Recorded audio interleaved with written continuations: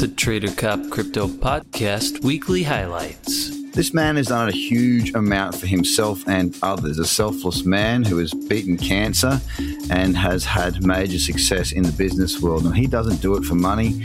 He has made enough. Bringing together not just people in crypto and blockchain, but also governments and big business as well. This is what really sets apart this particular show. I've been trading for 12 years now, and I can tell you right now that never have I put more weight in the psychology. One of the most passionate people I've met in a very, very long time, and somebody I'm sure I'm going to call a friend for a very long time.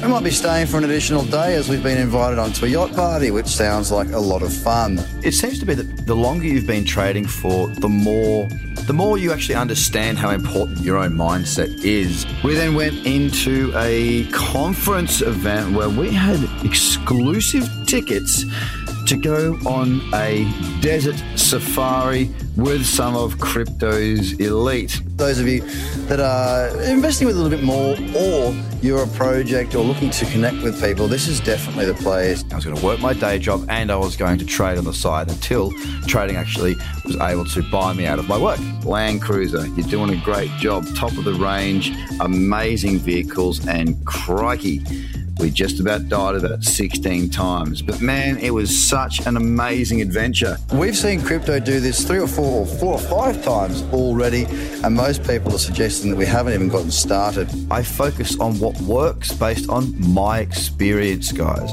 But I tell you what, we had an absolute crazy time. Met some insane people, some people that you'll hear coming up on the podcast in the not too distant future. Now, we talk about crypto and where it can get to, but crypto's a lot more accessible, meaning it's much easier for micro money to come in. I'm not saying that there's not other ways to do it, but I'm telling you right now, for years I traded with sloping trend lines, and the second I got rid of them, my results did change, and they got better.